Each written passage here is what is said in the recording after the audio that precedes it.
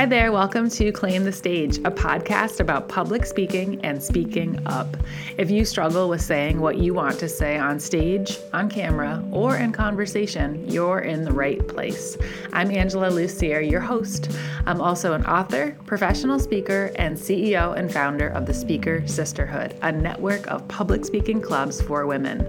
If you want to practice the tips you learn on this podcast, you can check out a Speaker Sisterhood club as a guest for free. Learn more at speakersisterhood.com. Hello there. How are you? Before we jump in today's episode, I have to say thank you to everyone who reached out to me about the Dandelion marketing strategy episode. After I recorded that and posted it, I thought, did I really need to put that out there? I'm not sure if that makes sense, but I'm happy to hear that not only did it make sense, but a lot of you really appreciated it and it helped you with reframing marketing. And believe me, I know when you own your own business or you're putting yourself out there, the idea of marketing can be daunting. So if you can change the way that you think about it, it changes the way you approach it and the way that you experience it. So I'm really glad that the episode made an impact and that I decided to do it because it's always a win when you can help people. So one other thing before we start, my new Skillshare class is up and live and it's doing great. And I've gotten great feedback on that too. So if you're thinking about taking the class, now is the time. I have the link in the show notes. It's called Public Speaking for Shy Creatives, Be Relaxed and Confident. And I give 4 strategies on how to do that. And I offer lots of stories and examples, and this class was a blast to make. If you haven't heard the episode yet, I just recorded it a couple weeks ago, so you can go back and listen to how the class was put together and what you get from it. And if you use the link in the show notes, you can get a free month of Skillshare and check out the class. And I'd love to hear what you think of that too. If you want to shoot me an email, angela@speakersisterhood.com. Okay, that's it for announcements. Let's jump into the episode. 5 simple ways to improve your presentation. I was just thinking the other day how much I love lists. Are you a list maker? If you are a list maker, you're like a list maker. Like you wake up in the morning and you have the paper, you have the pencil, and you are just like, what can I get out of my brain onto this piece of paper and eventually cross off, right? Like I love that feeling so much. Like sometimes I'll write on the list, make a list, just so that at the end of the list, I have something to cross off already. I don't know what that says about me, but I love it. Even on the weekends, I love having lists. And one thing I learned over the pandemic, and maybe this is related to being a mom too, is that I love chores now. Like I love cleaning. Like I love grocery shopping again. Like I used to when I was just starting to, cook and buy groceries, but now I like it. I don't know. And I ordered a new coat rack for my front hall and I put it together last weekend and it was just like, it was so rewarding. I couldn't wait to put it together. And when I was going through the instructions, I'm like, oh yeah, I got this. And I had all my tools out and it looks so good. So I decided to put together a list for you. 5 simple ways to improve your presentation. And I wanted to pick things that are simple, actionable, things that you can do today that won't require much thought, but just these small tweaks will make a huge difference. So let's jump into the list. The first is always, always, always ask yourself the 3 key questions before building your talk. And this goes for any kind of speech. Even if you're running a staff meeting, you always want to ask yourself these questions because the more time you spend on these questions, the better outcome you will have. Okay? Because standing in front of a room of people is not just about giving out information. It's about connecting with their heart, connecting with their mind, connecting with their goals. And if you're not thinking about them, then you're losing them and you're not having as much of an impact and you're not using your time in the best way. So if you want to really get their attention, if you want to make sure people are buying in, especially in a virtual environment when you have to present to people and you don't know if they're paying attention because their camera might not be on, this is a great place to start to help increase the chances that they're paying attention. So the first question is, who's in my audience? Always, always, always, always, always start with this. And if you're always running the same meeting for the same group of people, you don't have to answer this question every single time, but you always have to consider it because you know the answer. You know this group of people. If it's your team who report to you, you know who's in your audience. Maybe there's 5 copywriters or graphic designers or engineers or salespeople. Who are they? What do they care about? What do they need? What are their goals? What are their fears? What are their challenges? If you can try to answer these questions before you put together your presentation, it will help you to craft something that meets their desires and their interests. But if you don't start with that, then you just start building something that probably will fall flat. The second question is, what problem am I solving for them? And if you're running a staff meeting, you're probably saying to yourself, what do you mean, what problem am I solving for them? I'm giving them information. Maybe. But what if it could be more than that?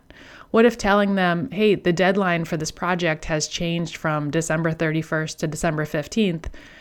You've now created maybe some fear for them. You've maybe created some panic, some worry. So now the problem you're solving for them is how to help them feel less anxious and scared about meeting that new deadline by offering solutions and ideas to make things go a little faster and easier for them. So being able to anticipate what might happen in the meeting by offering solutions in the meeting will help them to stay engaged and help them to see that you're on the same page and that you care and you're paying attention to them. And the third question is, what results am I offering? And this is such an important question because we often forget that the whole point of speaking is to help people improve something in some way, to add value in some way. And I love using infomercials when I think about this concept of results because any infomercial you watch has results all over it. That's the whole thing. Like they're just promising results every 10 seconds. And so if you're confused about what it means to offer results, just Google the ShamWow. Watch the 3-minute infomercial and you'll be like, oh, I see what she's saying. How can you tie results into your presentation so that you give people a reason to care? Because if you can promise them great results, then maybe they'll be more interested in working with you or following your advice or trying what you're offering. I was recently in my Skillshare class, actually, I give an example of, I don't know why I chose this. It just seems simple and universal, but the example presentation I give in that class is how to mow the lawn. And the audience for that talk is new homeowners who want to have a great looking lawn, but don't want to spend all their time and money on it. And the results that I'm offering is having to have the best lawn on the street without spending all your free time and free money, or not free money, but your savings account on the lawn. And that's a real result. Like people who own a house generally want their lawn to look good, but they don't want it to be their part-time job. So thinking when you're putting together your presentation about what the results are will help you stay focused on putting the right content in to accomplish that goal and those results. So that's the first step on how to improve your presentation. Always ask yourself the 3 key questions. Who is in my audience? What problem am I solving for them? And what results am I offering? And if you've listened to this podcast for any length of time, you've probably heard me talk about this 300 times. But I think it's always worth bringing up again because it's the core, it's the foundation, it's the starting point for every single talk. And if you aren't doing this, you are missing a huge opportunity to build something meaningful. And so you'll probably hear me talk about another 300 times. Sorry, but we want to make sure we really drill this one home. All right, the second point in my 5 simple tips is to start and end strong. Have you ever sat in the audience and someone gets up to speak and they're fumbling around with their notes and they're apologizing and they're sweating and they look like they had done 0 prep? And oftentimes they'll even say, sorry, I didn't get enough time to put everything together that I wanted to say, or, oh, sorry, I was stuck in traffic and I just got here and I'm not prepared. And it's like, that is the most underwhelming opening to any talk. Like, you could have said literally anything else, and now your audience is disappointed and wondering, what am I missing? Because this could have been way better, but we're getting the watered down version because you're not prepared. So instead of disappointing your audience from the first second, skip all the apologizing and have a prepared opening and have a prepared closing. And when I say start and end strong, I don't mean memorize the first 5 minutes. I mean memorize the first 7 seconds and the last 7 seconds. You might be asking yourself, why 7 seconds? Well, the average sentence is 15 to 20 words, also known as 7 seconds. So all you need to do is memorize the first sentence and the last sentence of your talk. And that will give you a strong opening. You'll feel confident. You can make eye contact during it, and you have a great starting point and a great ending point. And when I say opening sentence, it can also be a question. It doesn't have to be a sentence. But if you put a lot of time and effort into having a strong opening and a strong closing, you grab your audience's attention right away, and you leave them with something powerful to think about. Instead of sort of rambling and trailing off, hoping to wrap up in some meaningful way, give yourself a strong ending by preparing ahead of time with one sentence that you're going to say, and then leave it at that. So try this in your next presentation, and I promise you it will grab your audience's attention and leave them wanting more. Start and end strong. That is tip number 2. The third tip is to use vocal variety. Vocal variety. Anyone have any thoughts about what that might mean? It's actually so many things. It's volume, it's speaking louder or speaking softer to get people's attention. It's speaking faster, it's speaking slower. It's putting pauses into your sentences in between your sentences. It's varying your vocal presentation to add interest. So vocal variety increases the impact of your speech in a few ways. One, it's easier to follow along because the variety grabs the audience's attention, which means it does away with monotone delivery, which comes across as dull and flat. Raise your hand if you've sat in the audience of a presenter who's just talking in a monotone voice the whole time, and all you're thinking about is when you get to leave because it's so boring. So when you're presenting, you want to look for opportunities in your speech to add vocal variety. And that means thinking about key moments when you want your audience to pay attention. So if you have an exciting story to share, that's a great moment to speed up your presentation. If you have a really important statistic you want everyone to remember, leave a little space before you say it. Leave a little space after you say it. That adds drama. Even repeat it. If you want people to really listen to something, say it louder or say it quieter. Then they have to really lean in to hear you. But it's up to you as the presenter to figure out where you want to insert the vocal variety and then practice using it. So here's an example.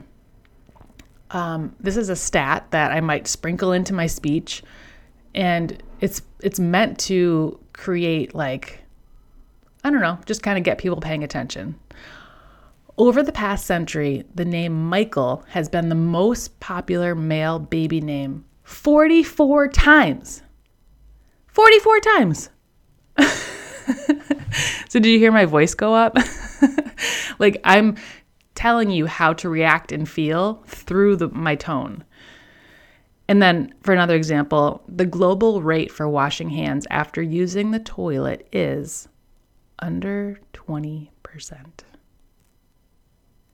So I'm showing you disappointment, right? By lowering my tone, I'm kind of helping you feel oh, that's not good, right? Whereas in my other example, I was kind of wow, helping you feel kind of wow too. So you can do that through pacing and tone and being strategic in where you include that. So next time you're going to give a speech, look through all your content and try to put a star next to the places where you want to speak louder, speak quieter, speak faster, speak slower, and practice doing that, and it will keep your audience engaged. So it's just a quick little trick, but it makes a humongous difference. So that's the third tip, use vocal variety. The fourth tip is present yourself with power through a strong stance. This one, we don't have to do this as much because so much presenting is going on online right now, and we're often sitting in a chair for that presentation. But if you do get the opportunity to stand up, then I'm going to tell you how to do that effectively. 91% of the listeners to this podcast are women, so I'm going to just address women for a second here. And this podcast is aimed at women.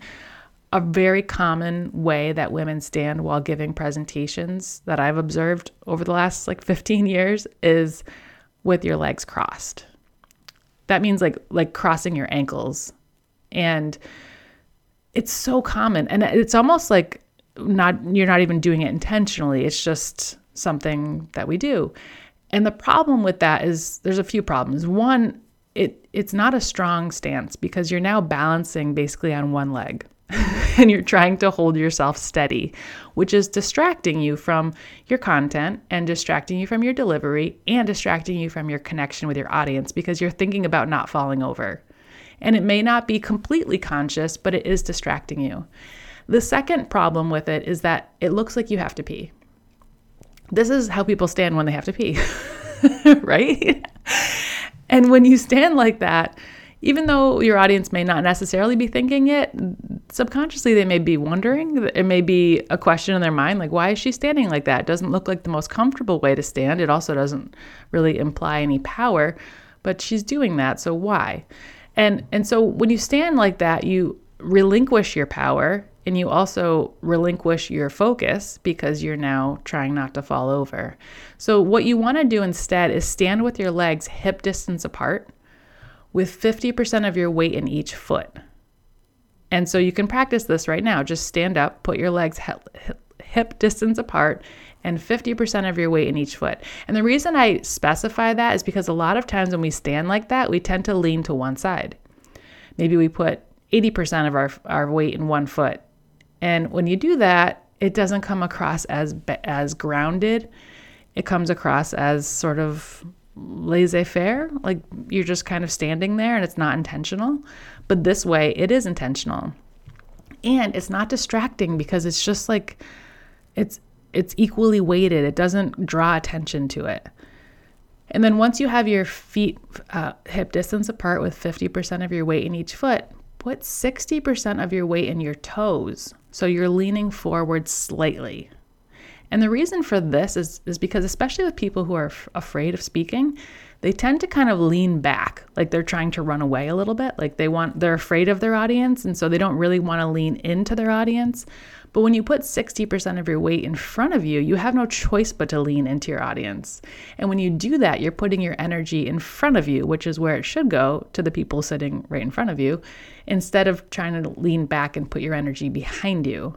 So just that one little tweak of putting a little bit more weight in your toes will help your audience to feel like you're there for them and you're talking with them and not trying to run away.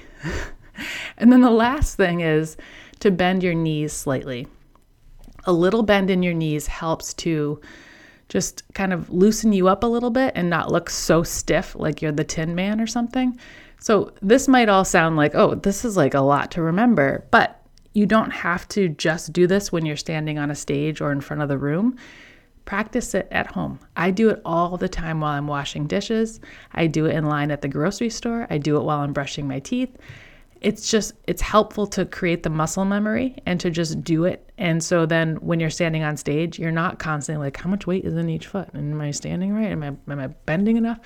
You don't have to think about it. And when you have a strong stance, you're presenting yourself with power because you have a power stance. And then you can do what you need to do with your hands and your face and everything else. But starting with this is a great foundation. So that's tip number 4. Present yourself with power through a strong stance. The 5th point is build your own pre-speech ritual. And whenever I talk about this, I always think about baseball players because baseball players are notoriously superstitious and they think that everything they do for the day leading up to their game makes a difference in their performance and the outcome of the game. So they eat the same thing at the same time, they do the same workout, they wear the same clothes, they maybe consume the same media, maybe have the same conversation with the same person, they have these rituals that they do so that they go into each game with the same mindset, hoping that if it was a winning mindset last time, it'll be a winning mindset this time. So you want to adapt that same exact kind of mindset for yourself by creating a pre-speech ritual that gets you into a place of confidence, belief in yourself, enthusiasm for your topic, care for your audience, interest in doing well. And you can do that by creating a ritual that works for you. So I don't know what works for you. So it's going to be up to you to build your own. I know for me, I love going for walks outside. You've even heard me do podcasts from my neighborhood, walking around on the sidewalk. So one thing I always do is go for a 30 to 45 minute walk around my neighborhood. And if I still feel like I need to do more practice on some of the stories in the speech, I'll practice them while I'm walking around. And if you're a newsletter subscriber, you probably read about me talking about this method a couple months ago, taking myself for a walk where I just practice speeches while I'm walking. So the exercise, the fresh air, the sunshine, the practice, it's all just part of my ritual. I also eat one of two meals. I either have eggs and toast or yogurt and fruit about an hour and a half to 2 hours before I speak.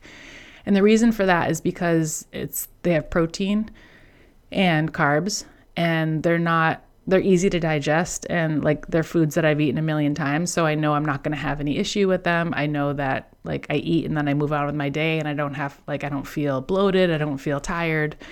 So those are foods that make it easy to just focus on the speech and not have to deal with queasiness or taking a Tums or anything like that.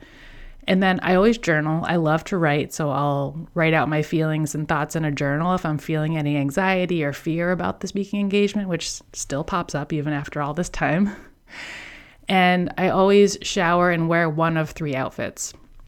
Picking an outfit that you feel confident in and you know represents you well and you know fits you well and is comfortable and won't distract you from the talk is important as well. So that's my ritual. You can also do power posing, meditation, breathing exercises. You can record yourself, either audio or video and watch it back. You can call a friend and get a pep talk. You can do lip trills, which we talked about in episode 108 and 140. So these are all things that go into your pre-speech ritual that will help set you up for success. And your ritual doesn't have to take half a day. It's totally your call. If you just want to take 10 minutes to sit quietly before your speech and meditate or breathe, great, do that. It's totally up to you to create. So that's my list of 5 simple ways to improve your presentation. And I'll just go back through it really quick.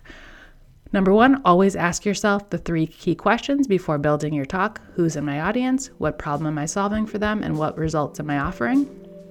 Number 2, start and end strong. Number 3, use vocal variety. Number 4, present yourself with power through a strong stance. And number 5, build your own pre-speech ritual like a baseball player. I hope you love this list. I hope you'll try them out. And I hope it improves your presentations. So that's it for today, my friends. I will see you next week. I hope you loved today's show. If you did, a great way to say thank you is to share this episode with your friends on Instagram. Don't forget to tag me at Angela Lucier and Speaker Sisterhood at Speaker Sisterhood.